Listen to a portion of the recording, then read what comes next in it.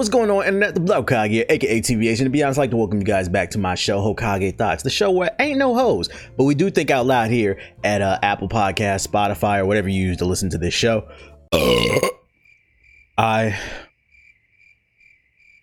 Show's canceled, y'all. I apologize, yo. Oh my god, I had one of them fucking, what is that joint? Them little fancy ass carbonated waters. The raspberry joint. I'm on my white girl shit, bro, and that carbonation just through my system. I apologize for that, but y'all know I only do one take. I'm not editing that out, so y'all can enjoy that. Are you not entertained? Yo, I just straight violated everybody's ears, bro. Anyways, today in which I'm recording this episode is November 8th, 2019, and I want to kick the show off by reminding everyone to rate this show 5 stars on Apple Podcasts if you enjoy it. I mean, come on, who else is gonna burp in your ear? Are you not fucking entertained? Rate it 5 stars on Apple Podcasts because it helps push the show in the algorithm, which, you know, gets me more listeners when the show is pushing the algorithm, and I need more listeners because I'm poor. If you want to further support the show, you can head over to redcircle.com/shows/Hokage Thoughts, and you can subscribe for $5, or you can make a one-time donation for however much you like. Just look for the red sponsor this podcast button right below the cover art. Anyone who subs or donates will be shouted out on the next episode. And of course, if you cannot financially support the kid, just tell a friend to tell a friend about the show so they can know about what's going on. I mean, how else would they know about the dire situation going on in America if they weren't listening to this podcast? You don't know what I'm talking about? This is how we're going to open up the podcast. Over here in North America, Totino's Pizza Rolls is having a fucking just a problem. They're having a terrible situation. An epidemic is going on. So for those of you unaware, Call of Duty Modern Warfare, which sucks, by the way, it's terribly optimized. If you not see the video, go to my YouTube channel, youtube.com/theblack-hokage, and watch a video called Call of Duty Uninstalled Warfare. Game sucks. But anyway, for those of you who are dumb enough to still continue to play this game, there's another problem going on. You guys know how they do all these promotions every year for Call of Duty. What's associated with Call of Duty? Mountain Dew, Doritos, and the third one, Tortito's Pizza Rolls. Tortito's, I think that's how you pronounce it. I'm not trying to burp in your ear. Oh my god, I shouldn't have drank that. What is that fucking carbonated drink called? Fucking carbonated red. I'm about to Google this shit. I got in the trash. I'm not gonna go in the drink. I don't know. Y'all know what I'm talking about. That bougie ass white girl drink they be having and shit. That's posted, you know, it's not soda, but whatever. Anyways, that shit is, I don't normally drink stuff like that, and it's going through my system. Anyways, back to what I was talking about. Tortito's Pizza Rolls is having a fucking problem, man. Okay, so for those of you unaware, they're doing a promotion with Call of Duty Modern Warfare where you too can get double XP if you just destroy your body by eating Tortito's pepperoni pizza rolls or any pizza roll flavor, cheese, whatever ones that you like, whatever, you know. Because you don't know how to cook, you're a microwave chef. But the problem with this is people on Twitter are complaining that they're not getting their double XP, and the reason is because Tortino's was dumb enough to put the promotion codes on the outside of the package, not the inside. Because if the code was on the inside of the package, then you would actually have to buy it. Otherwise, you would have to open it in the store, and then you're committing a crime, you know, because you don't want to contaminate food or whatever. Although that was a challenge like a few months ago where people were like opening ice cream lids and licking them. That was like a challenge. So maybe, I don't know what the kids are into these days. You guys are into committing crimes for clout. I don't know. Not my thing. But these motherfuckers were dumb as fuck to put the actual XP codes on the outside of the Tortino's packages. So what people are doing, and first of all, Tortino's, don't sue me. I'm just sharing the story. I'm not encouraging this behavior. None of my listeners, please do not go to your local grocery store and do this. But what people are doing is they are going to the grocery store, they're going to the aisle, the frozen food aisle where the Tortino pizza rolls are, they're grabbing the package, they're taking a picture of the code, and then they're going home and they're claiming the code. So then when people actually go to buy them for the extra XP or whatever, the codes aren't working because they're already claimed. So fucking people on Twitter are on their ass on fucking Tortino's, like, yo, I bought these motherfucking pizza, I bought the 100-pack of pizza rolls and I can't even get my XP. I mean, the easy solution was stop eating Tortino's pizza rolls, because first of all, somebody should sue you for, you probably eat kids cuisine too. Somebody should fucking sue you for eating that shit. But Tortino's, you guys took a big fat L for this shit. Well, I don't know why you did this. So if you go to their Twitter, they're just constantly replying to people, sorry. There's nothing they can do because they've already printed like hundreds of thousands or millions. I don't know how many pizza rolls they print out. I don't know. So just letting you know, if you're into Call of Duty and you're trying to find a way to get some double XP, do not buy Tortino's pizza rolls, because 9 times out of 10, somebody's probably already used the code. And you need to learn how to cook anyway. So stop eating that shit. Other quick news, Suge Knight, he signed over his life rights to Ray J since the last podcast. Now, why does that matter? You know, just in case, just letting you guys know, just in case that, first of all, good for him. You know, he needs money on his books. I think he's like in prison or something. So, you know, he can get a couple extra honey buns or whatever. Good for him. I shouldn't have said that. You gonna eat your cornbread, head ass. Anyways, this is good for him because it's gonna bring in a little bit of extra income, even though he signed his whole life away. But this is also good because, you know, there's been rumors that there could be another chance for another Def Jam type of game, Def Jam Fight for New York or Def Jam Vendetta. Because Ray J has the rights to Suge Knight, that means even though he's in jail, there's a chance that Suge Knight could be in the next Def Jam. I'm just putting it out there. He could be the final boss. You know, everybody is scared of him anyway, so you can make him the final boss. Matter of fact, what was it in Def Jam Fight for New York? That bald-headed dude that was the final boss, he was like the club boss or whatever. Like, no, because Snoop Dogg was the final boss. Was that in the first or the second one? There was a bald-headed dude that looked like Suge Knight. Was it the first or the second one? It might have been the first one. I don't know. Don't listen to me. I don't know anything about anything. Anyways, the point being is, look out for Suge Knight, possibly in the next Def Jam. I'm just putting it into the air. What's the name? Oh, and this fucking chicken sandwiches. They're back. So Popeyes finally brought back their chicken sandwiches. The chicken flu is in full effect. I just wanted to put this out there once again. I've already said it in the last time we talked about the chicken flu. I'm disappointed in humanity. And just first of all, this one's worse than the last chicken sandwich craze because the hype was so real because they made people wait. People downloaded. First of all, did y'all know that Popeyes had an app? People downloaded you gave your data up to Popeyes to fucking get a chicken sandwich so you didn't have to wait in line for the damn chicken sandwich. But this one was crazy. There was videos all over social media. People were fighting, people were shouting at each other, people didn't know how to wait in line like kindergartners because they just want this chicken sandwich so bad. But the pinnacle of this whole situation is that someone died over this chicken sandwich. Someone got stabbed in line. He got into a heated debate, I guess, with this person, and he ended up getting stabbed in line waiting for a chicken sandwich.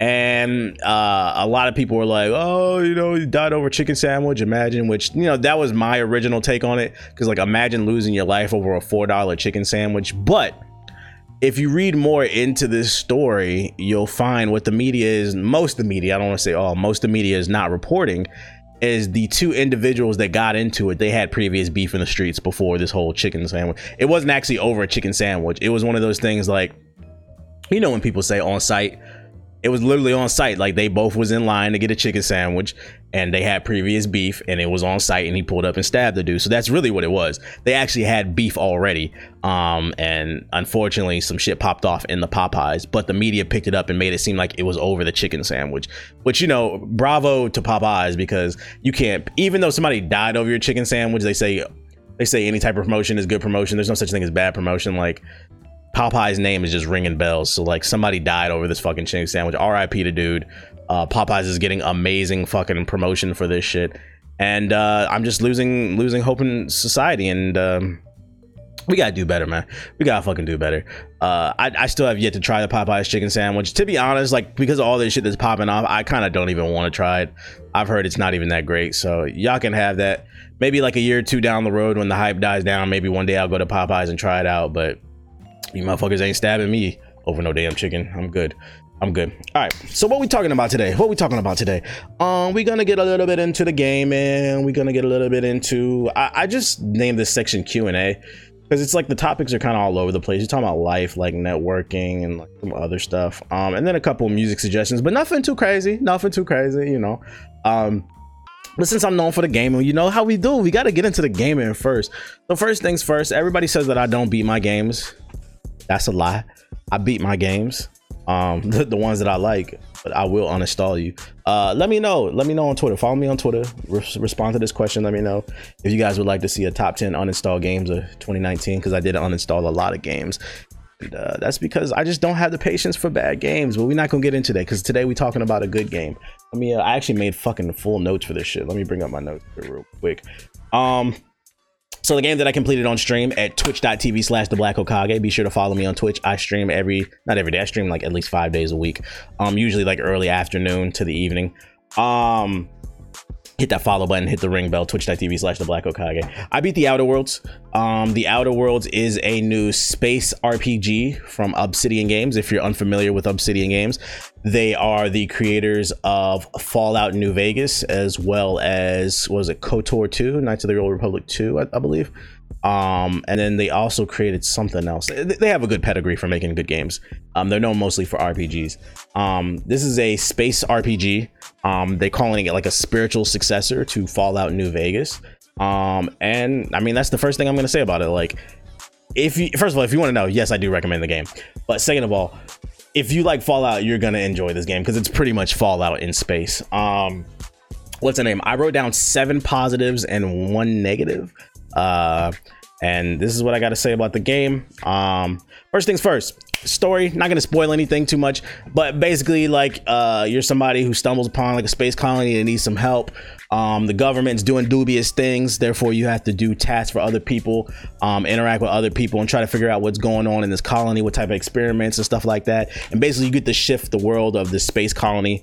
But that's kind of like a very general version of it. First positive, the world.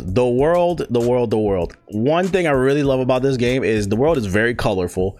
This is not a bland brown looking game.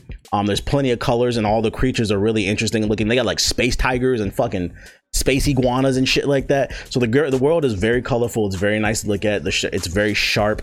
The character design is pretty decent. The mouths, like the way they move, could use a little bit of decent work, but a better work, but it's all right. But what I really love about this world is not only the characters interesting, the colors and the actual like different environments are interesting, but this is like, I wouldn't call it an open world game, but maybe like a semi open world game where like, it's kind of like Mass Effect, where you get there's different missions on different planets with side missions and main missions.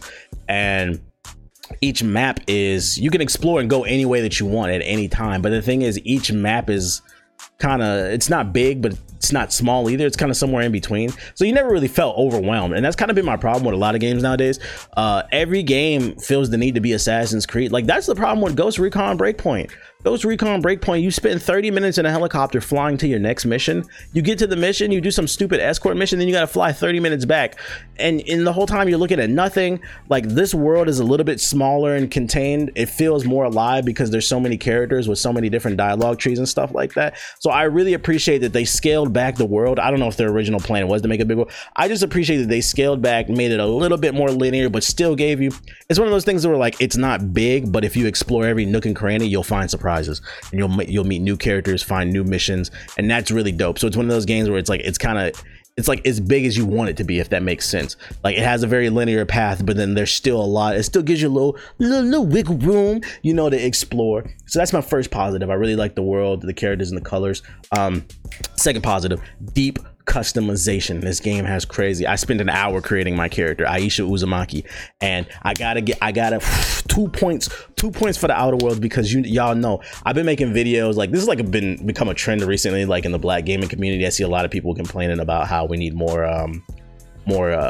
character customization options for like black characters. I've been saying this for years. If you go watch my dialogue, my videos on YouTube or whatever, but they have realistic looking dreads, the other realistic black haircuts. It's not just the standard afro. They have different skin tones, which look really nice. So if you're a black person or a person of color, you're gonna have fun being able to create an actual character that looks somewhat like you, or whatever you want to create, because I created a woman. There's deep customization with the character creator. There's deep customization with the weapons. Because it's an RPG, you're going to constantly be picking up new weapons and trying out with new different like perks and abilities. But then also there's a workbench, so you can upgrade those weapons. You can add different like mods to it, like scopes and being able to swing faster and reducing the breakdown of the weapons, because the weapons do break down at a certain point and you have to repair them. But it sounds annoying, but it wasn't. Like, I think I used a stun baton like half the game. I think I repaired it maybe twice. Like, it's if you build it right, you really don't have to worry about that shit. Like I said, they got the workbench, the character customization is deep, and the weapon customization is deep, as well as you have like teammates and you can customize them and do all that stuff too. And then there's also like a skill tree with different like abilities, because I mean, it's an RPG, come on bro. So you know I love that deep customization. Third positive, there is dialogue trees. Y'all know I love any game with dialogue trees. This is a game where you get to choose your own adventure. There are dialogue trees. Everything is fully voice acted, so when you run into characters, you're gonna get different options of things you want to say, and based off those interactions, that's going to shape your story, which goes into another positive. There's replayability here because there's multiple endings. I forgot how many endings they said, but I'm pretty sure they said there was more than 2 endings. There's a bunch of different endings, and it's really cool because when you complete the game, it goes through and it shows you how your actions affected the world and how that's can change it, and you can go back and play it, whatever. But the dialogue trees, there's a ton, and then they have like, you can play like the good guy, you can play the intimidator, or you can just play the person who attacks everybody. And that's actually my 4th positive. I think I gave you 4 positives right there with the multiple endings. Yes, I gave you 4 positives already. Dialogue tree was 3, then replayability with the multiple endings is 4. So 5 would be, I know this sounds weird, this sounds fucking Joker homicidal, but you can kill anybody in this game. Bravo. Bravo. If you follow me on twitch.tv/TheBlackHokage, come through to the streams. I stream in the evenings for at least 5 days a week. Shameless plug. You would know I did a mass genocide playthrough. Boy, oh my fucking god. If you looked at me the wrong way, I killed you. If you fucking sneezed at me, I killed you. It was times where, like, I'm not gonna lie, because I do enjoy games with like dialogue trees, but I hate characters that just be talking for the sake of talking. It's not actually pushing the narrative forward, or it's not an interesting, funny side mission. So then you're just kind of talking. I'm like, dude, you talk too fucking much, bro. So then like, you literally can just end the conversation and hit him upside the head with a fucking billy club, or shoot him in the fucking face. And depending, because like, it was plenty of times where like, this is really cool because there was plenty of times where I literally murdered an entire town and I still was able to finish the game. I love it. I love it. There's plenty of missions where like, I would talk to somebody and they would be like, oh, you need this card key to get into this room? Well, I need you to go do this for me. And I'm like, I'm not doing this fetch quest. So what I would do is I would just shoot them in the face, and then I would kill their guards and I would take the key card from them, rob them, and then I complete the mission. If I needed more XP, I would just go out into the world and I would kill like monsters to XP farm. So that was really cool that you can kill everyone in the game. I don't remember the last time a game, or if a game even let you. When I say anybody, I mean the civilians, the NPCs, the wildlife. It was a lot of fun. It did make the game a little bit harder because it's not fun when you have a bunch of armored guards inside of a city attacking. You literally have like 100 people. But if you upgrade your character correctly, use your slow down time and shoot people in the head, you'll be all right. You'll be all right. Number 6, interesting characters. This is a world full of interesting characters. It actually made the game kind of hard to stream. This is one of the games that I struggle to stream because it is very dialogue heavy, so you have to be fooling. If you don't stream or make YouTube videos, this isn't going to be a problem for you. But the characters are interesting, and it's kind of hard to pay attention when you're streaming because you also want to pay attention to your chat. But for me, I was perfectly fine. For the most part, I would just really try to pay attention. There was some really funny dialogue. Like there was like one storyline that kind of stood out to me. It was like a side mission. It was like when you were in a colony, it was a side mission and you had to help the dude. And the only reason they let him into the colony is because he posed as an engineer in that colony, or that camp. I mean, it needed an engineer, so they let him in, and he lied. He knew how to do like some basic mechanics or whatever, but they needed him to fix like some spaceships or some shit like that. Then you had to go on this mission where you had to find him like 3 engineering magazines so he could teach himself how to engineer, because he was nervous that he would get caught for being a liar. I thought that was pretty funny. And that's a side mission. That's like no spoiler. And he was just acting really nervous and all this other stuff. So I thought that was pretty funny. And there's a lot of interesting characters. And my 7th and my final positive for this game is that, believe it or not, and it's really, really sad that I'm saying this in 2019, but this game is optimized. I got it on PC. Not a single problem. Not one stutter. Not one crash. Why did I put up 2 fingers? If you're watching the video version, I put up 2 fingers. I have problems. I don't know. I didn't have nothing, bro. I didn't run into any like crazy glitches. I'm not saying they're not in the game. I'm not saying you won't run into them. I'm just telling you from my personal experience, I didn't run into any game-breaking bugs. My game didn't crash. I wasn't dropping frames. And I was running the game on high, like it was in streaming it. This game was beautifully optimized on PC, so I would imagine that it's probably going to be optimized on console. And it's just, I feel like in 2019 we gotta give developers praise for putting a little bit of extra tender love and care in their games, because right now it seems like that's not the norm. It seems like we're beta testing every game that comes out, and this didn't feel like a beta test. This feels like a game that was made with love. This feels like a game that is as big as you want it to be. You can explore, you can just run through the story if you want to, or you can really take your time, upgrade your character, explore, kill big monsters, do the side missions, get to know the world and stuff like that. It's one of those games where like, if you just run through the story, you can beat it in like 20 to 30 hours. But if you really sit there and do like the side missions and stuff, it can be like 50 plus hours if you want it to be. So it's one of those games where it's like, it's as long as you want it to be. And I like games like that because time is of the essence nowadays. I don't have a lot of free time, so I appreciate it. Not this big, crazy open world RPG. I ended up beating this game in like a week and maybe like a half, like a week and some a few days. So not bad, not bad. If you're wondering why I have not mentioned any crazy negatives for this game, believe it or not, I sound like Goofy. I legit don't have like any crazy negatives. I literally like, so I really, this is one of the, I rarely, like I make show notes every time, but like I just put like little bullet points and I just kind of freestyle what I talk about. I really put some detailed notes for this show because I was reviewing this game. I didn't want to miss anything. And I literally had to sit there and think pretty hard, like, what negative do I have to say about this game? And the only negative I could come up with after fucking sitting there thinking is, and this is me I'm nitpicking. My one negative is there's like no mini map on the game, or there's no way to like access the map quicker. And the reason that matters is, I said, like, this is a semi-open world game. The maps aren't humongous, but they're big enough to where you do need to check the map here and there to make sure that you know where you're going you're going in the right direction.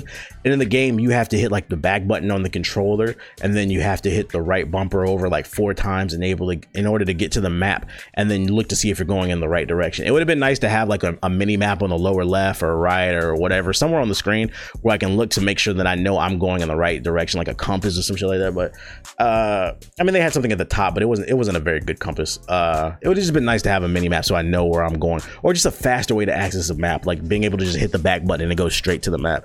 But having to press basically start and then scrolling over to several menus to get to the map just to check you're going in the right direction, it was a little annoying. It was, but that was a minor gripe. I got through the game. The positives will far outweigh the negatives. And because of that, you're probably wondering, well, what's my recommendation? Like I said earlier, yes, I recommend the game. Yes, it's worth $60, and I would argue this is easily one of the contenders for game of the year. Although I feel conflicted saying that, because it's like, to me, like I really haven't played that many great games in 2019. I still got to go back and play Astro Chain. Pretty sure that's going to be really good. I'm not playing Death Stranded because I know I'm not going to like that. But we're not. This is Outer Worlds review. We're not going to sit here and talk about all the other games. This is definitely a game of the year contender. If you're looking for a fun RPG, if you've never played an RPG, I don't know if this will be for you. You never played Fallout, you've never played Mass Effect, The Witcher. I don't know if this game will be for you. Go for it, maybe. But if you do enjoy RPGs like this is right up your lane. You're really gonna love this game. This is a game that was made with love, and I appreciate that. And I think it's important that we show that we appreciate the developers, man, because there's not enough of y'all out here creating games that just are fun. They work. They don't take all your fucking time up. And I had a blast. So shout out to the Outer Worlds. Highly recommend it. And now that we're done talking about the Outer Worlds, I want to let you guys know that Hokage Thoughts is brought to you by Skillshare, an online learning service that is out of this world. Skillshare is an online learning community with thousands of amazing classes covering dozens of creative entrepreneurial skills. You can take classes in everything from photography and creative writing to design, productivity, and more. So whether you're returning to a long-time passion project, challenging yourself to get outside of your comfort zone, or simply just exploring something new, Skillshare classes are for you. Now, I've been editing for a very long time, but that doesn't mean I ain't trying to learn something new, because who doesn't want their videos to look even cooler? And some of the tutorials I've been checking out is Animating Final Cut Pro 10 by Patrick Daverson. And the reason being is I just want to be able to add cool little effects, animations onto the screen. And if I could start with the basics before I move into motion, I want to try that out. And then I've also been checking out Film School Online DaVinci Resolve by Alex. The reason I've been checking this one out is because I want to learn how to edit on PC, just in case, you know, my Mac ever break down, because, you know, then you can just switch over to PC and it wouldn't be an issue. And the reason that learning is important to me, learning these things at least, is, to be honest, y'all know I'm trying to get to a bag. I'm trying to get to this money, and knowledge is power. And it's not enough to just know, you got to put that knowledge into practice. And these tutorials are really helping me learn some new things so that honestly I can get even more money out here. What I really like about Skillshare though is the courses are broken down into these short bite-sized chapters. Some are a minute, some are 5, some are 3.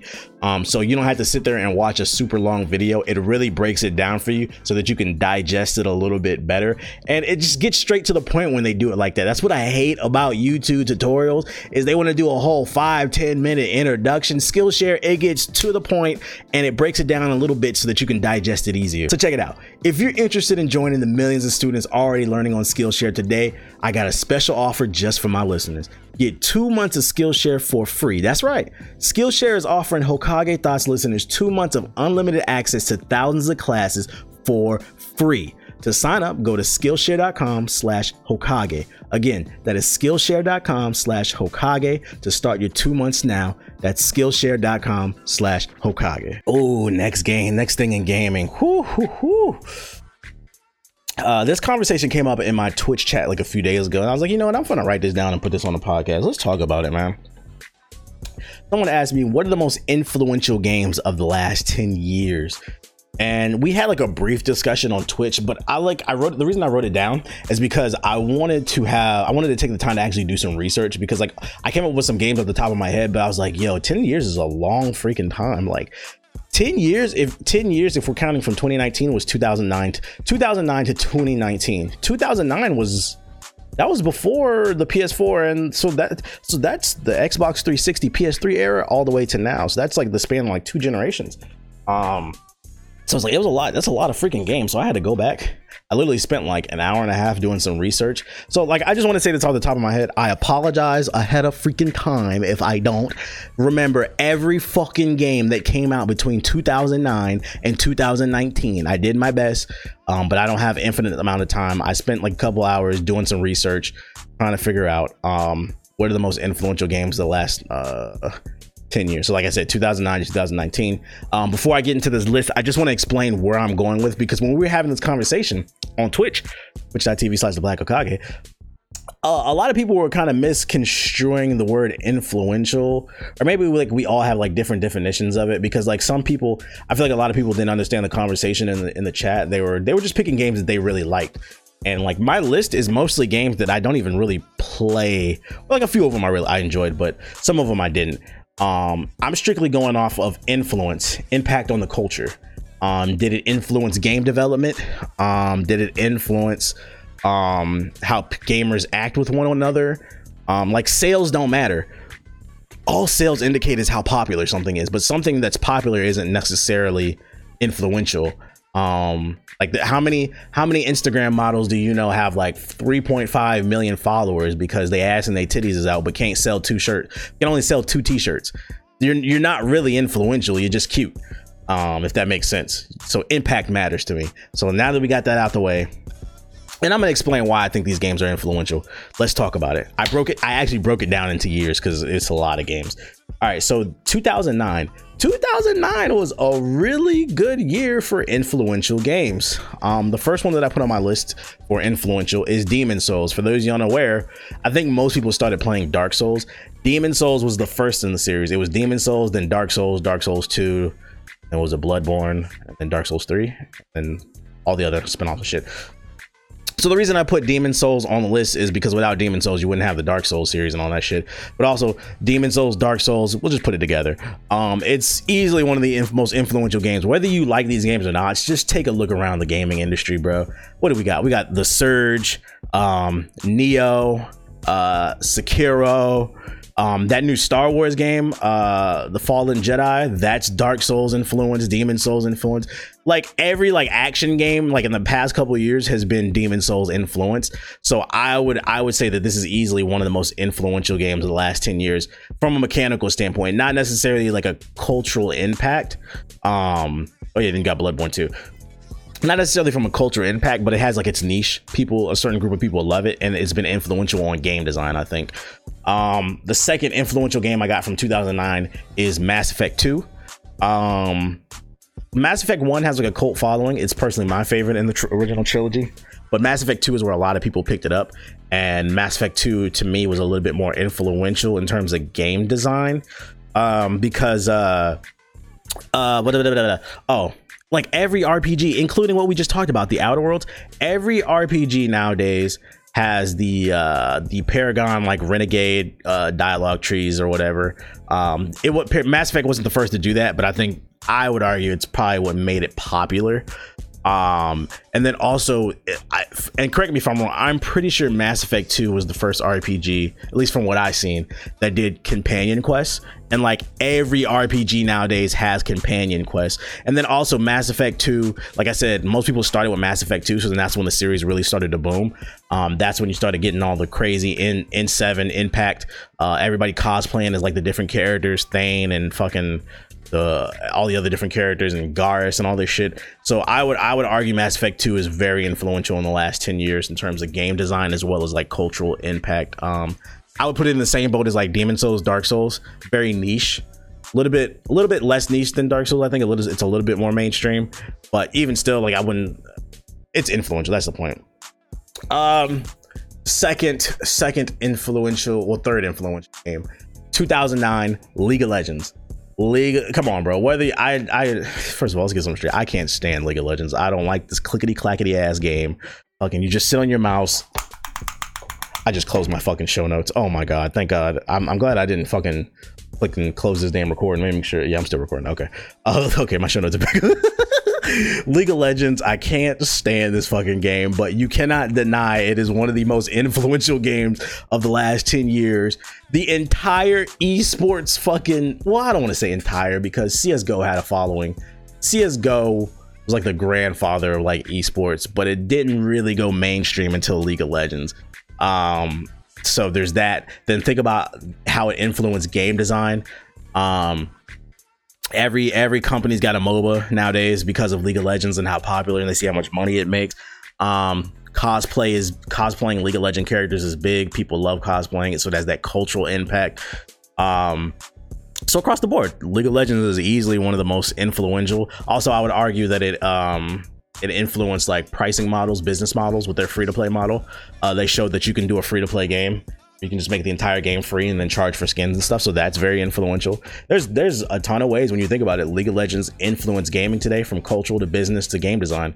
And then last but not least, for 2009, I got Batman Arkham Asylum. Yeah, you forgot that game came out. This one's easy.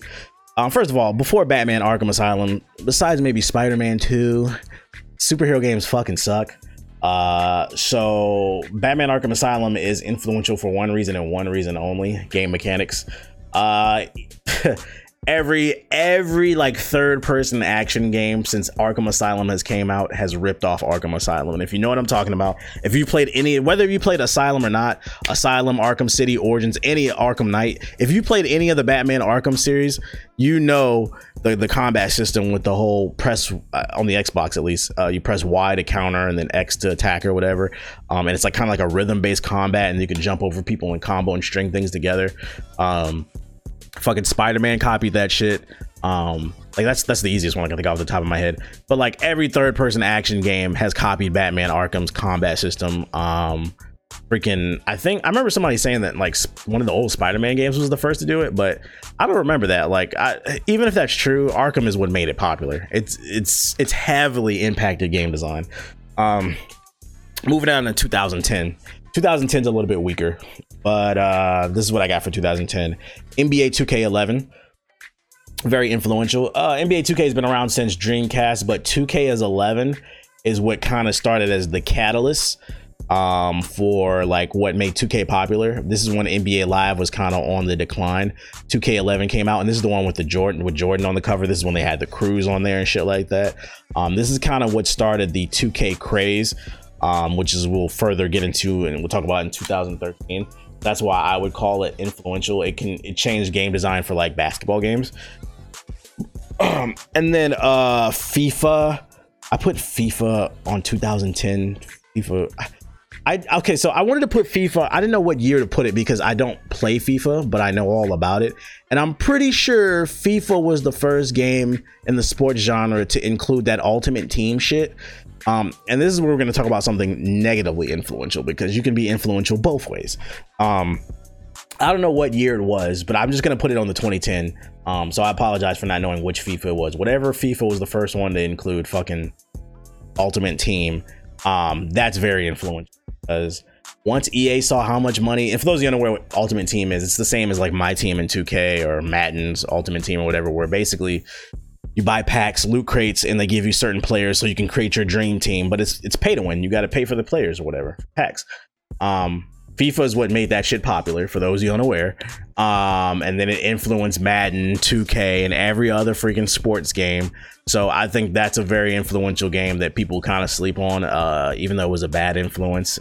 But people bought the shit, so it is what it is. I don't know. Now that I'm looking at NBA 2K11, I don't know. I might have to take that one off the list. Like, it was influential, but the next one the next 2K I'm going to talk about is probably a little bit more. I don't know. Well, we'll put that in the yellow zone. I don't know how I feel. I don't know how I feel about that. I went through 2011's releases. I couldn't really find nothing, so we're moving on to 2012. 2012, Mass Effect 3. Very influential.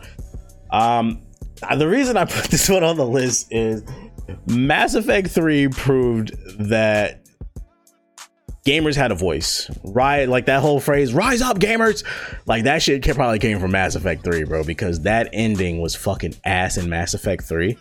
And it was so fucking bad, they made BioWare go back and change the ending. I don't think, even to this day, I don't know any game that was like, people hated the ending that much. They said, no, fix it. They held a gun to fix this shit. Fucking, so they made BioWare go back and fucking change the ending. And that is very influential, because I think that's the first time in the internet age that like gamers realize like, yo, we really have a voice in this shit. And I feel like gamers, since Mass Effect 3, gamers have become more vocal about what they want from their experiences. And that's, I guess, another negative influence. That's how I think Mass Effect influenced gaming culture, Mass Effect 3. So that's why I put that one on the list. I mean, like, this game had people so fucking pissed. And you think I'm playing? Go on YouTube and search The Indoctrination Theory. Somebody made an hour-long documentary trying to explain why the ending to Mass Effect 3 wasn't bullshit and it made complete sense. And the developers came out and said that it's not, his theory wasn't true, but it was still very interesting, very well made. So that's how I think Mass Effect 3 influenced gaming. The second one from a 2012 release, Borderlands 2. I was conflicted. I was like, I almost put the original Borderlands on there, but I was like, you know what? We're gonna go with Borderlands 2 because I think Borderlands 2 is where the series really took off. Borderlands 2 is very influential in gaming because it's the godfather of looter shooters. Without Borderlands 2, I'd argue we'd have no Destiny. We'd have no Anthem, which I guess is a good thing for a lot of people. What's another looter shooter? That new Marvel Avengers game from Square Enix. We wouldn't have that. Like all these looter shooters that we have nowadays. Remnant of Ashes, I think, is that a looter shooter? No, that's a Dark Souls. Oh well, never mind. That's how Demon Souls in 2009. Without Demon Souls, there would be no Remnant of Ashes. There you go. I just further proved my point. Back to 2012 though. Yeah, Borderlands 2 is very, very, very influential. This one's a little bit off the beaten path. I'm not gonna lie. Let me take a swig of this water and burn my voice. This one's off a little bit of beaten path, but 2012, a very influential game release I put on is, you guys remember that game, that indie game Journey? You played as that like red demon floating thing, floating through the sand and shit. The game was like 2 hours long.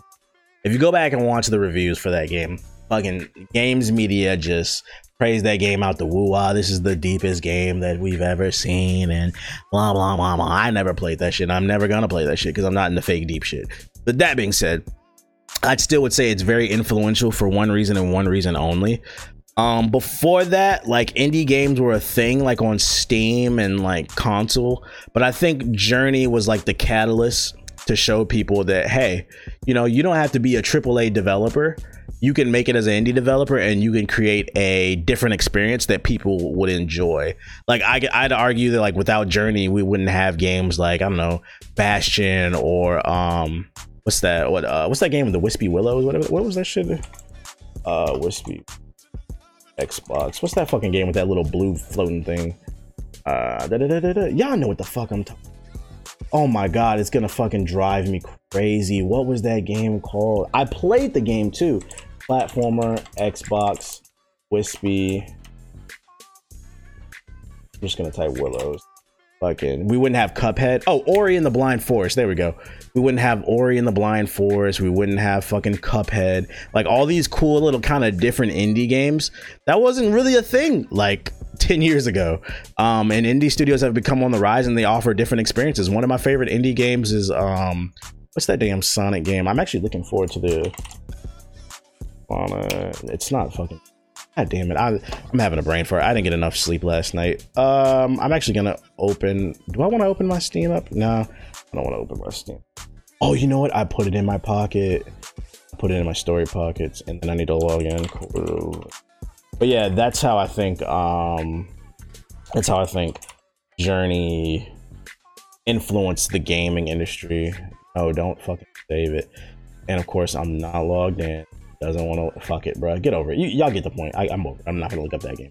2012 also was the release of CS:GO, Counter-Strike Go. I mean, that game kind of speaks for itself, bro. Very influential. Oh, you know what? I just remembered. Going back to 2009. I apologize, I'm doing that. Going back to League of Legends. One more thing that I forgot to add to this. League of Legends, without League of Legends, there would be no Twitch. For those of you unaware, because I've been on Twitch since 2013. Twitch launched in 2011 when it converted from Justin TV to Twitch.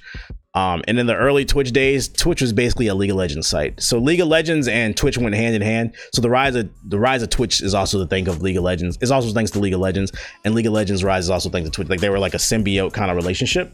So without that, you wouldn't without League of Legends, you probably wouldn't have seen some of your favorite streamers. A lot of your favorite streamers started off playing and they branched off into other things. My bad. All right, going back to 2012. CS:GO.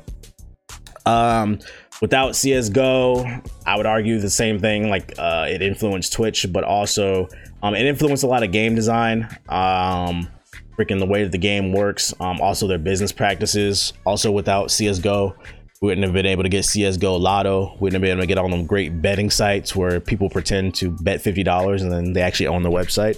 So that's another negative influence. Oh, fucking the Loots and the Paco, they did that shit too. So I mean, that's influence. And then another dark horse from 2012, The Walking Dead season 1. I would say that's very influential, bro. Point and click games have been a thing since the early 90s, since PC gaming has existed, to be honest. The 80s actually. But Walking Dead season 1 brought it back, I think. Like point and click games were dead. Then fucking Lee and Clementine's Adventures pulling on your heartstrings.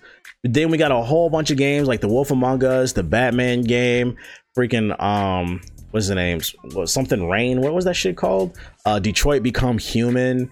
There's so many. What's the game where you play the little teenager and fucking you travel back in time and shit? What's that game called? Life is Strange. All these games they would not exist if it wasn't for The Walking Dead popping off, and that influenced game design. People saw, oh, there's money in this type of genre. We can create more story-driven experiences where people just, you know, do QTEs and click what they want to do. So I would argue that had influence over the community. Oh, excuse me. And then also cosplay. People love cosplaying Clementine. By the way, did y'all know Clementine was black? I did not know, bro. I did not know that until like a year ago when Ethos told me. I was like, what the fuck? She's black? Why is she like a little white girl, bro? Yo, game developers, if y'all gonna make little black babies, put some black skin on that black baby. I'm just saying, damn. 2013. I only had one game on this list, and that was NBA 2K14. This one was influential for negative reasons. Well, two reasons. One negative, one. I can argue they're both negative, actually. So the first one is, maybe I'm wrong, it might have been 2K13, but I'm pretty sure it was NBA 2K14 which was the first game to bring VC into the game, virtual currency. Because for those of you unaware who haven't been playing 2K for a long time, it used to be it used to just be stat points. You used to just play the game, you grind your character, and you unlock stat points. Then they introduced VC into the game, and basically the game became completely pay to win, where yeah, you could grind your character, but they made it impossible to grind your character. So then it's like psychology. They basically they tempted you into buying VC so that you could upgrade your character. So then you had, the day the game came out, you had people running around 85 overall, 90s and shit on day one, because they basically paid for their player, which is some bullshit. So that was a negative influence.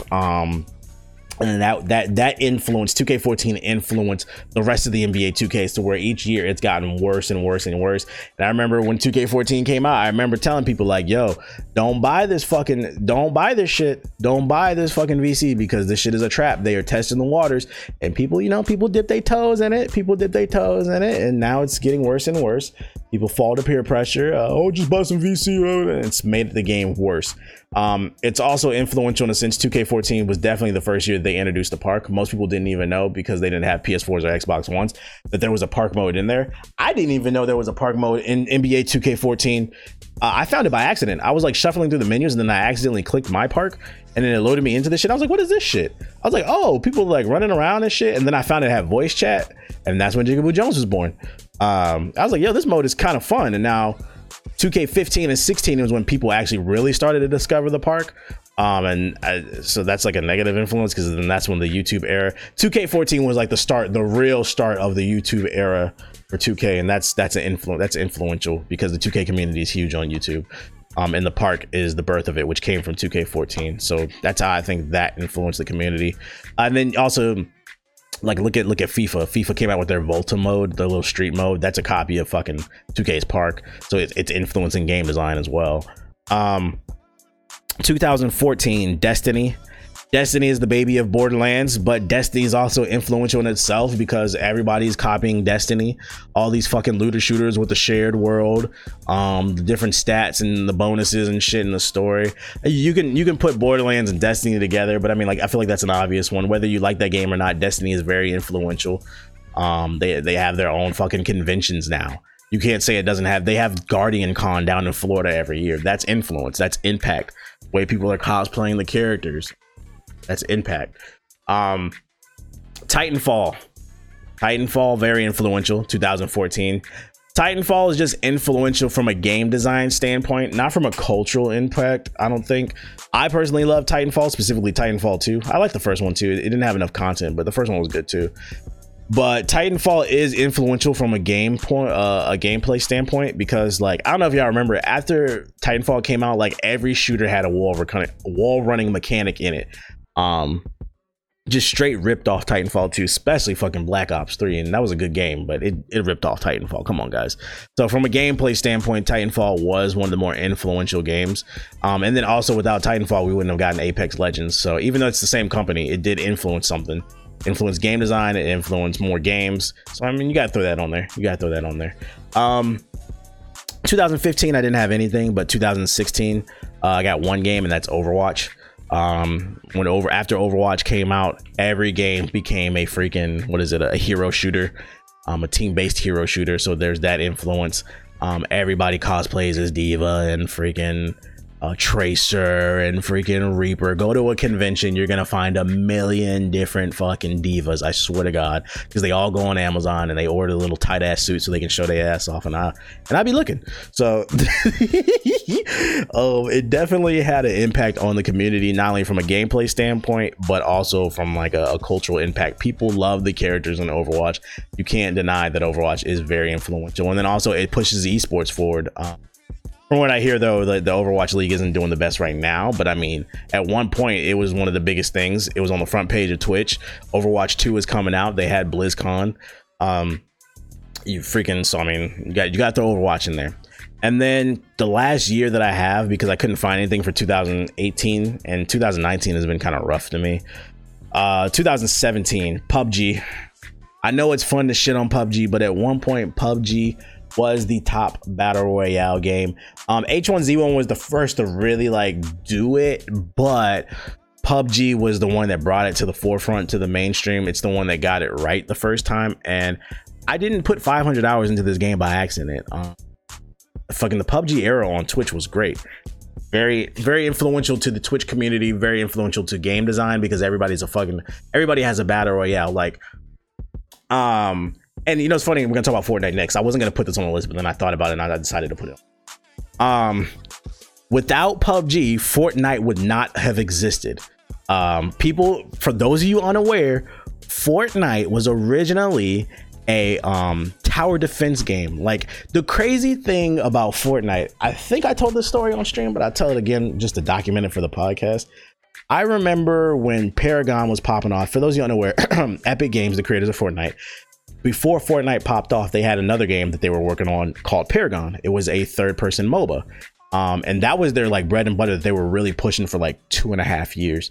And I remember they flew me and a few members of GI out to Epic Studios in North Carolina for a Paragon event where they were showing us what they were working on, for the future of Paragon. They were trying to build up the Paragon community from a grassroots, because at this point the game was in alpha and beta.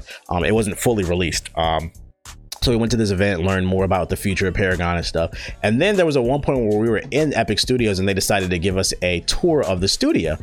And I remember they were showing us some statistics on their computer of like PS4 players to PC players in terms of ratio. I remember I turned to my left and there was like a little room with maybe 3 computers in there and a couple developers. And I asked one of the what's the word I'm looking for? One of the community managers at Epic. I was like, yo, what are they working on in there? Because the door was open. It wasn't closed. It was an unreleased game. The door was open and you could see like a little, it was Fortnite. He's like, oh, that's our game Fortnite. It's another game that we're working on. He's like, matter of fact, he's like, before you guys go, make sure to give me your emails. He's like, I'm gonna send you guys some codes for the closed alpha so you can check it out. They were dead ass begging us to play Fortnite. This is before the battle royale even existed. This was when it was just Save the World. Before it was called Save the World, it was just called Fortnite. It was just a tower defense game. Fucking battle royale was never in the plans for Fortnite. Never. They were begging us to play that fucking game. And I remember me and like Ethan was like, look at it, we just like laughed. No, we gonna play Paragon. Paragon here to stay. We love this game. Long and behold, Fortnite ended up killing Paragon. But anyway, that's beside the point. Fortnite would have never existed if PUBG wasn't so popular. PUBG caused competition, which created Fortnite. PUBG influenced a lot of games. All these fucking battle royale games, that's game design. Freaking people cosplaying with the frying pan and shit, that's Impact. And I would argue PUBG would still be the #1 battle royale game to this day if they would have spent more time optimizing their game instead of rushing out content. And if they would have went free to play. When they saw Fortnite was free to play, you know motherfuckers love free shit. They should have switched it up and made it free to play. They could have reimbursed the people who paid the $30 with like some extra clothes or something, like a founder's pack or something like that, to make people feel better about paying that $30, and then make it free to play for everybody else, just to compete with Fortnite. So PUBG was definitely influential. Like I said, I didn't put 500 hours into that game by accident. I know it's cool to make fun of it now because it's kind of fallen by the wayside, but it was very influential at one point. I remember people were talking about making it game of the year when it was still in beta in 2017. And then let's get into Fortnite. Originally, when I talked about this on Twitch, I was not going to put Fortnite on the list. People were asking me what I think about Fortnite, and everybody kept saying about how popular it was or whatever. And my original counter argument to that was like, just because it's popular doesn't mean it's influential. Like, Fortnite would not exist if it wasn't for the success of PUBG, and that's why PUBG is influential. But as I was making my show notes, I fell back and I thought about it, and I was like, okay, you know what? It may have not been influential from a game design standpoint because Fortnite is just a straight ripoff besides the building mechanics. But I thought about it. I was like, you know what? It is influential from a cultural standpoint. It is one of the most influential games. So I was like, I'm gonna put Fortnite on the list, even though I can't stand this game. And you know what made me think about it? The other day I was in the grocery store, right? And I'm looking at drinks or whatever. You know, I like to get the cran apple. You know, nothing too crazy. And there was this kid and his dad in the aisle next to me. And the kid started doing one of them weird ass Fortnite dances. And like, I looked at it, like, which one was it? It's the one where like you move your hips and your arms at the same time, all stiff and shit. I forgot what it's called. I don't know them damn dances. I'm old. But he was doing one of them Fortnite dances, and I looked at it and I was like, yeah, this kid definitely, it's crazy that we can be out in public and a kid starts doing a dance and I'll be like, yeah, this kid definitely plays Fortnite. I was like, and then I thought about it, I was like, you know what, that's influence, because they brought them dances into the real world. So I was like, even though I can't stand the game, that's undeniable influence. Or fucking, then you got people like Ninja hosting New Year's events and shit like that. That's influence. That's influence. I was like, you know what? Fortnite is one of the most influential games, just not from a gameplay standpoint. Like I said, the building is unique, but I think it made a big cultural impact. All right. Moving on to the life section, the Q&A section of the podcast. I just would like to put a disclaimer out there because I feel like I haven't been saying this for like the last few podcasts, but I need to remember to say this. Whatever advice I give, this is just my perspective. I'm not telling you absolutely have to do this. My word is not law. People are simply asking me questions and I'm trying to answer them to the best of my ability. But you can do whatever the fuck you want with this info. And the first question, first of all, follow me on Twitter because all these questions come from Twitter. Before every episode, I always post a tweet saying, hey, I'm working on show notes for the next episode. Reply to this tweet with whatever topics or suggestions you guys want me to talk about or questions.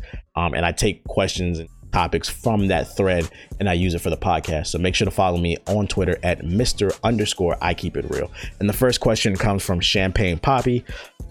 And he asked, what is the best place to live for creating content with friends with a startup? So it sounds to me like you're trying to create a stream team or like a streamer house, because that's like the new popular thing for like the cool young. I'm a little too old to be living in a house with like 5 niggas and shit. I'm 29. Like I need my own personal space. But like if you like it, like the new cool thing is like if you between like 18 and like 21 or fucking people pull their resources together and they'll get like a house or like a big ass apartment and then everybody gets a room and then they create content together. They stream, they collab doing YouTube videos and stuff like that. The content creator house or whatever. That's the new thing. And that's basically what he's asking because he wants to start one up. First things first, the best place. So do you want to get the dream or do you want to get the realistic thing? Let's give you the dream. Let's be positive. All right, the dream. If you have the resources to live anywhere in the United States, which is I'm gonna guess is where you're from, the best places to live is a place where there is no state tax. And the reason for this being is when you're making money online as a content creator from YouTube, Twitch, Instagram, TikTok, whatever you're doing, when they pay you in full. So let's say you made, I don't know, $2,000 in subs off of Twitch that month. They're going to pay you $2,000. The problem with that is it's not like working a regular job. When you work a regular job, they take your taxes out of your check automatically. If you ever look at your job or your regular job, you look at that joint and they'll say you actually earn like $3,500, but they only pay you $2,000 because they had to take taxes out. And you'd be like, damn, they take a lot of fucking taxes out. When you work for yourself, nobody takes taxes out for you because you're working for yourself. So the best way to be able to save as much money as possible is, which by the way, save like a third of your checks. So then when it's time to pay taxes, you'll have the money to pay it. You don't want to get caught up with that shit. But the best way to save as much money as possible, because you have to pay federal and state tax, is be in a state where there's no state taxes. And let's look it up because I know there's 3 off the top of my head. In America, Florida has no state tax, Nevada has no state tax, and Texas has no state taxes. Those are like the places I'd be looking at. Let's see. States with no state tax. Okay, only 7 states have no personal tax. So the states are Wyoming, Washington, Texas, South Dakota, Nevada, Florida, and Alaska. Those are the 7 states that have no personal income state tax. And what this means is when it's time to pay taxes, all you'll have to pay is your federal tax. You won't have to pay the state and the federal. So you get to keep more money in your pocket. So if you want to know the best state, it's one of them 7 states. Now, if you ask me, if you had to pick out of one of them 7 states, Wyoming is a hell no, because who the fuck wants to live amongst the cows and the fucking horses? There's more horses than people in Wyoming. Washington isn't cool because Washington is cool because, you know, you have Seattle, you got fucking what else is in Washington? Yo, what else is cities in Washington? Oh man, I didn't mean to do y'all like that, Washington, but you did it for yourself. You got Seattle, you got Spokane. Don't nobody want to live in Tacoma. So yeah, you got Seattle and Washington. So yeah, if you want to live in Seattle, I guess, but I wouldn't pick Washington because Seattle is one of the most expensive cities in the United States. So like I said, you want to keep as much money as possible, especially because you're young. Texas is a very high chance of a place that I want to go to, because it's big, it's cheap, it's warm down there. And then in Texas, you got Houston, you got Dallas, you got Austin. So you got some great cities down in Texas, and the cost of living is low, and then there's no state tax. So Texas is a viable option. South Dakota, fuck out of here. Nevada, if you want to live in Vegas, Vegas isn't bad because in Vegas, fucking cost of living is low, at least right now. When the Raiders move to Vegas, I think the rent is going to probably go up, but the cost of living is pretty low in Nevada. I know you can get like a 1-bedroom for like $800 a month with like a pool and fucking air conditioning. You can get a nice little spot in Nevada or whatever. Or well, no, because you guys want a streamer house. There's no state tax. Consider Nevada. There's no state tax. The only problem with Nevada is all there is Vegas, kind of like Washington. All there is in Washington is Seattle. Don't nobody want to live in any other city besides Vegas. So, but it's on there. Then you got Florida. Florida's got some cool cities. You know, you got fucking Miami, Orlando. What other cities are in fucking Florida? Let's see. Florida cities. And there's no state tax there, so you get to be able to keep your more money. Jacksonville. You got Tampa, Fort Lauderdale. So you got some places. And the only problem with Florida is, you know, you got to deal with hurricanes. And then Alaska, ain't nobody trying to live there. You're trying to be a fucking get off that. So that's what I would recommend for you. You want to be able to keep as much money as possible, because if you have more money in your pocket, that's more money that you can invest in yourself. Maybe you can buy some properties, or you want to upgrade your equipment, or you want to travel to create content. You want to be in a state where there is no state taxes, because I'm telling you right now, Uncle Sam is a fucking bitch, bro. Every April, Uncle Sam comes and he rapes me, bro. I swear to God, I hate that shit, dog. You don't want to deal with that shit. But that's like the dream. If you guys can move and find a place, you got the money for it. If you cannot move and you just want to get a place where you're at and you want to deal with your situation for now until you can move, best case scenario, just make sure you're focusing on creating content is the best advice I would give to you. I hate the term content creator, mainly because like I feel like the people who throw around that term the most are the people who don't even create content. People who don't know how to edit a video, just all they know how to do is start up a stream, and they probably started up off their fucking Xbox. They don't even know how to use OBS or fucking XSplit. They don't know how to edit videos. They don't know how to plan videos. They don't know how to script videos. They don't know how to use a camera correctly. Just using your camera on auto settings. Like, really take the time to work with what you got and use it and learn your equipment. I remember Black said on Twitter, and this is a really, really good quote. Like, don't be out here with fucking level 50 equipment and you're a level 1 warrior, if that makes sense. Like, don't go out and buy $1,000 camera and you don't know how to use ISO. You don't know what depth of field is. You don't know what the aperture does. You just put that shit on manual, because then you're just wasting fucking money.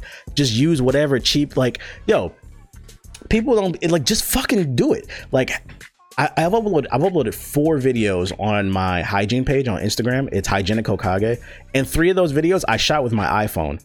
The vlog that I have on my YouTube channel where I did, I went to Disneyland, I shot that with my iPhone, bro.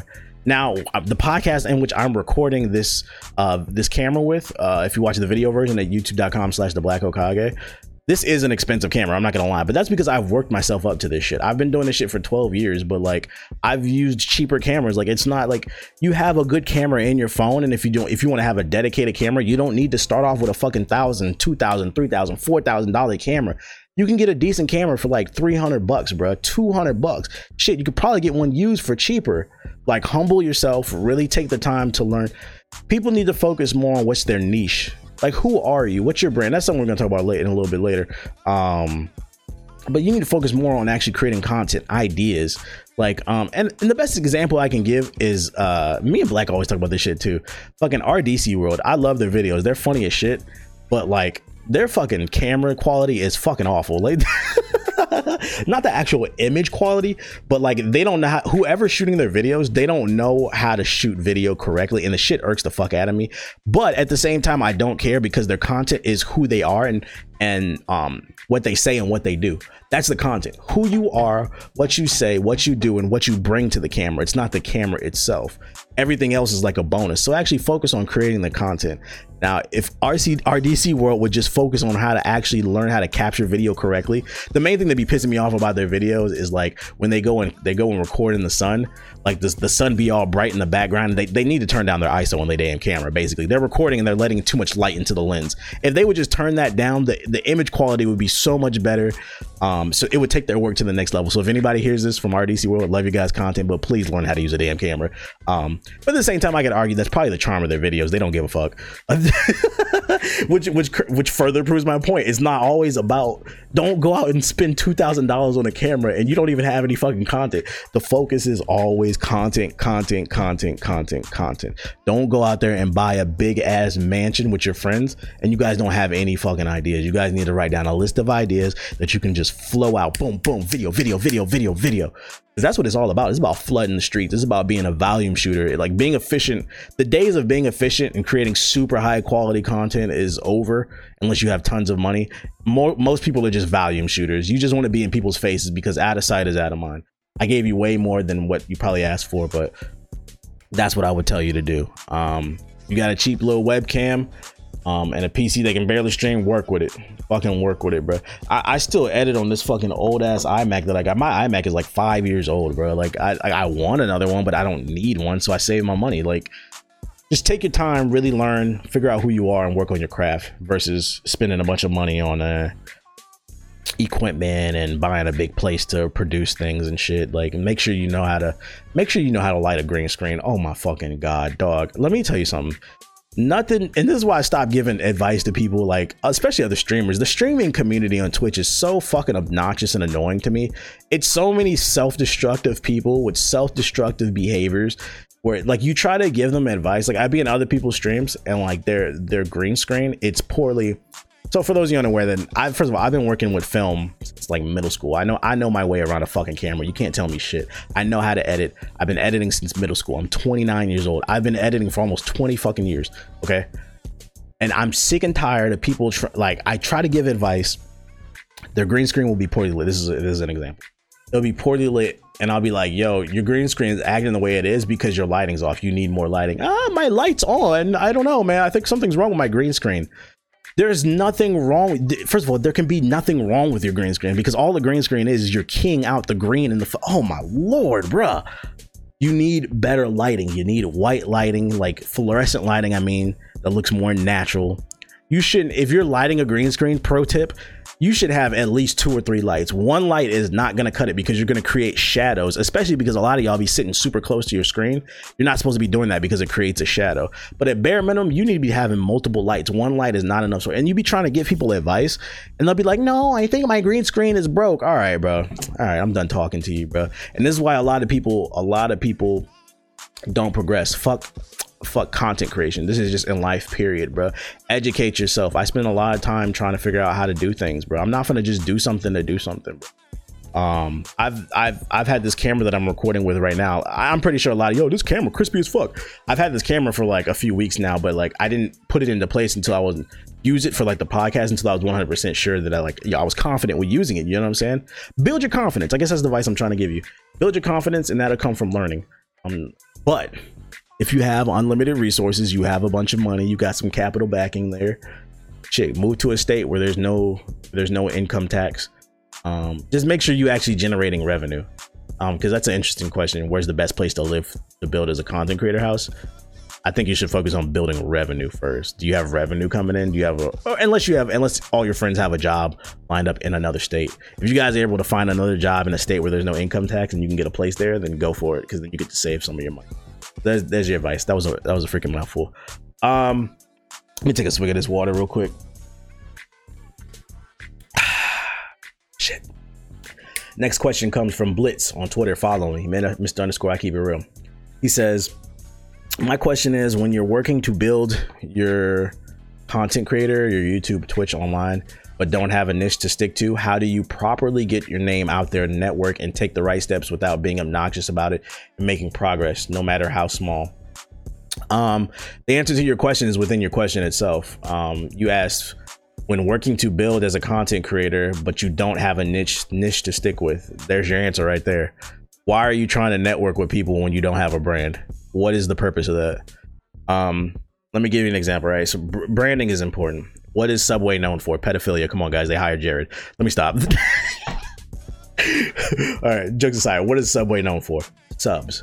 What is Burger King known for? Burgers. All right. What is Ninja known for? Fortnite. What is Shroud known for? Being really good at fucking everything he plays. You see what I'm saying? I can point to people, or you can say, what am I known for? I'm known for being like the funny guy, I guess, the guy who gives advice. I don't know, I guess. Every one of your favorite content creators, you can point to them and you can easily say what they're known for. If you're trying to network before you even have an idea of who you are, then you're hustling backwards. You're wasting your fucking time. What is the point of going up to somebody and saying, hey, you should work with me, and then they ask you why and you have no answer? That's like trying to go to a law firm and be like, hey, I want to apply for your law firm. Well, do you have a degree in law? I'd be like, no, I like to debate people. I'd be like, all right, bro. Like you answered your own question. You need to figure out what you want to do, and until you have that answer, there's no point in even networking. Like the answer is have a strong brand, because to be honest, strong brands speak for themselves. A lot of times, sometimes you have to go out and network with other people, but a lot of times you don't. Like they'll find you. If your shit is hot, people are gonna find you and send you emails, and they're gonna want to work with you. So I would suggest you figure out what you want to do with your content. And to be honest, you kind of reinforce what I said in the first question from Champagne Poppy. Like, I hate how the term content creator is thrown around from people who don't have an idea of what they're creating, or they don't even really create any content. Like, you don't even know what your niche is. And I'm not saying that to insult you. I'm just saying that to be real with you. But you're calling yourself a content creator. What content are you creating, bro? That's the question. You need to ask yourself the hard questions. The next question comes from Tyler. He says, do you have any regrets in life or events that you would do over again? Nah, I don't. If you always looking back, you're gonna miss what's in front of you. There might be an opportunity in front of you. I just don't. I'm the type of person, like if I'm having a bad day, I just go to bed early. I'm gonna be honest. I'm kind of weird. I have my off days, but like I said, I'll just go to bed early, and usually the next day I don't harp over shit. I don't see the point in constantly looking back. How are you gonna move forward if you constantly looking back? Like, if you watching the video version, like, imagine living your life like this and you walking forward. You're gonna be running into poles and shit. Like, what the fuck? That shit don't make no sense. So, nah, I don't really have any regrets. Especially because a lot of the dumb shit you do is when you're younger and you're immature. Like, it just there's things that I did when I was younger that I wouldn't do now, but I don't necessarily regret it. I was just young and stupid. Plus, also, I feel like regrets come for people who do like crazy shit. Like, I'm not a bitch ass nigga. I'm not a fucking pedophile. I'm not a stalker or a creep. I haven't robbed anybody. I don't commit crimes. Like, those are the type of things that people regret. Like, oh, dog, man, I'm sitting in this jail cell. I shouldn't have murdered that nigga, bro. Like, I don't do crazy shit. So there's nothing I really regret. I don't know. Stop looking back. Get money, fuck bitches. Next question comes from CJ 2 times, and he says, why do you think this younger generation is into, y'all weird this weird. Why do you think this younger generation is into or identifies with I'm sad type of hip hop rap like Juice WRLD? I think this younger generation is into emo rap because it's like, that's like the cool thing to talk about now, mental health. I think mental health is more on the forefront. It's more acceptable to talk about it, especially like with men being more in tune with their feelings instead of this whole toxic masculinity thing. I'm very masculine, but I'm not gonna apologize for that. But I think that's the reason. It's just more acceptable. We used to live in an age where people were like, just suck it up with everything, and I don't think that's healthy to tell everybody to suck it up. I think there's some things where people do need to shut the fuck up and suck it up. Like, motherfuckers are pussy, but then there's other times where like there's other shit I do agree with is very toxic, and it's like, yo, sometimes a nigga gotta get a cry in, bro. Like, let that shit out or take a fucking nap or some shit like that. Like I personally feel like motherfuckers is too extreme. I'm in the middle. There's some things like I said, I think you need to suck it up, and there's other things where like, bottom line is I think it's just more acceptable. That's all. It ain't even that deep. I'm not into it, but you know, I'm not mad at anybody who is. And then the last question comes from Rich, and he says, You mentioned on a previous episode that Black had to tell you that when you used to walk into certain rooms for meetings or whatnot, people would be intimidated by you. Is that the way you carry yourself? Is it an advantage? And I'm curious. I don't purposely carry myself to try to intimidate people. I would advise anybody against that. First of all, that shit sounds weird. Like, just walk around with your fucking shoulders out, like muscles bulging and shit, like fucking Larry the Lobster and shit. I'll beat your fucking ass. Like, no. I think you're misconstruing what I was saying and what he was saying to me. What he's saying is there's like a certain energy about me. It's like a don't fuck with me type of energy, but that it's not a fuck you type of energy. Like, this is another question I'll just throw on there. Somebody asked me like, what's the worst experience that you've ever had with viewers? Personally, from like when I go to conventions, I've never had one bad experience with a viewer that I've met. Like, everybody's very respectful. And I think that's what Black was trying to say. Like, people just have a certain level of like respect for you. They know not to try you. Like, I personally believe a lot of times people make themselves out to be victims, like with the way that they carry themselves. Like, and I just have like that certain energy. Like, don't fucking play with my time. My time is money. And like, I don't purposely go around trying to, that shit is weird. I don't try to intimidate people. Like, the energy that I project, you can't fake it. You can't fake the funk. It's like, it's that real alpha shit, bro. It's a reason women fuck with me, dog. You can't fake that type of energy. And that comes with like time, experience, and like confidence. That's something younger me, I don't know if younger me is just kind of going with the flow. But now, like, I'm sure about who I am. And like, there's certain things that once you're sure about yourself and you know your worth, there's certain things that you will and you will not tolerate. And I think I project that pretty well, but I don't do that to like scare people. That's just who I am, legitimately. And I would not encourage anybody to try to be that way.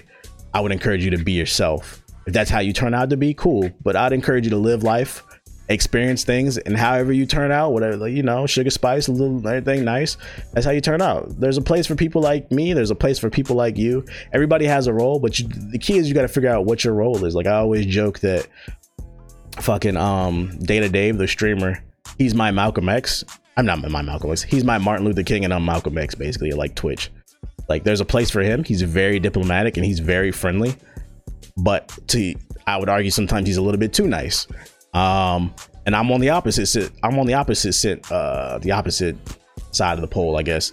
We had the same goals. Like, Martin Luther King and Malcolm X had the same goals: equality for black people, economic advantage for black people. But it's just the way that they went about it. There's certain things I'll put my foot down on. I'm like, no, I'm not doing that. And you can't tell me otherwise. People are too easily influenced by certain things. And it's like, nah, I'm not doing that. There's a place for both in the world. I don't know if that explained it better, but no, I don't walk around like, fuck you. No, like, you're making it seem like I'm some type of mob boss or some shit like that. Nah, it's just don't play with my fucking time and my money. You got something to say? Like I just don't. I don't understand the idea of trying to be friends with everybody. I like to establish what we are. Like, yo, this is a business transaction, my G. We are not friends, dog. You are my associate. That's the type of shit I be trying to get to. I'm a straight shooter. I get straight to the point.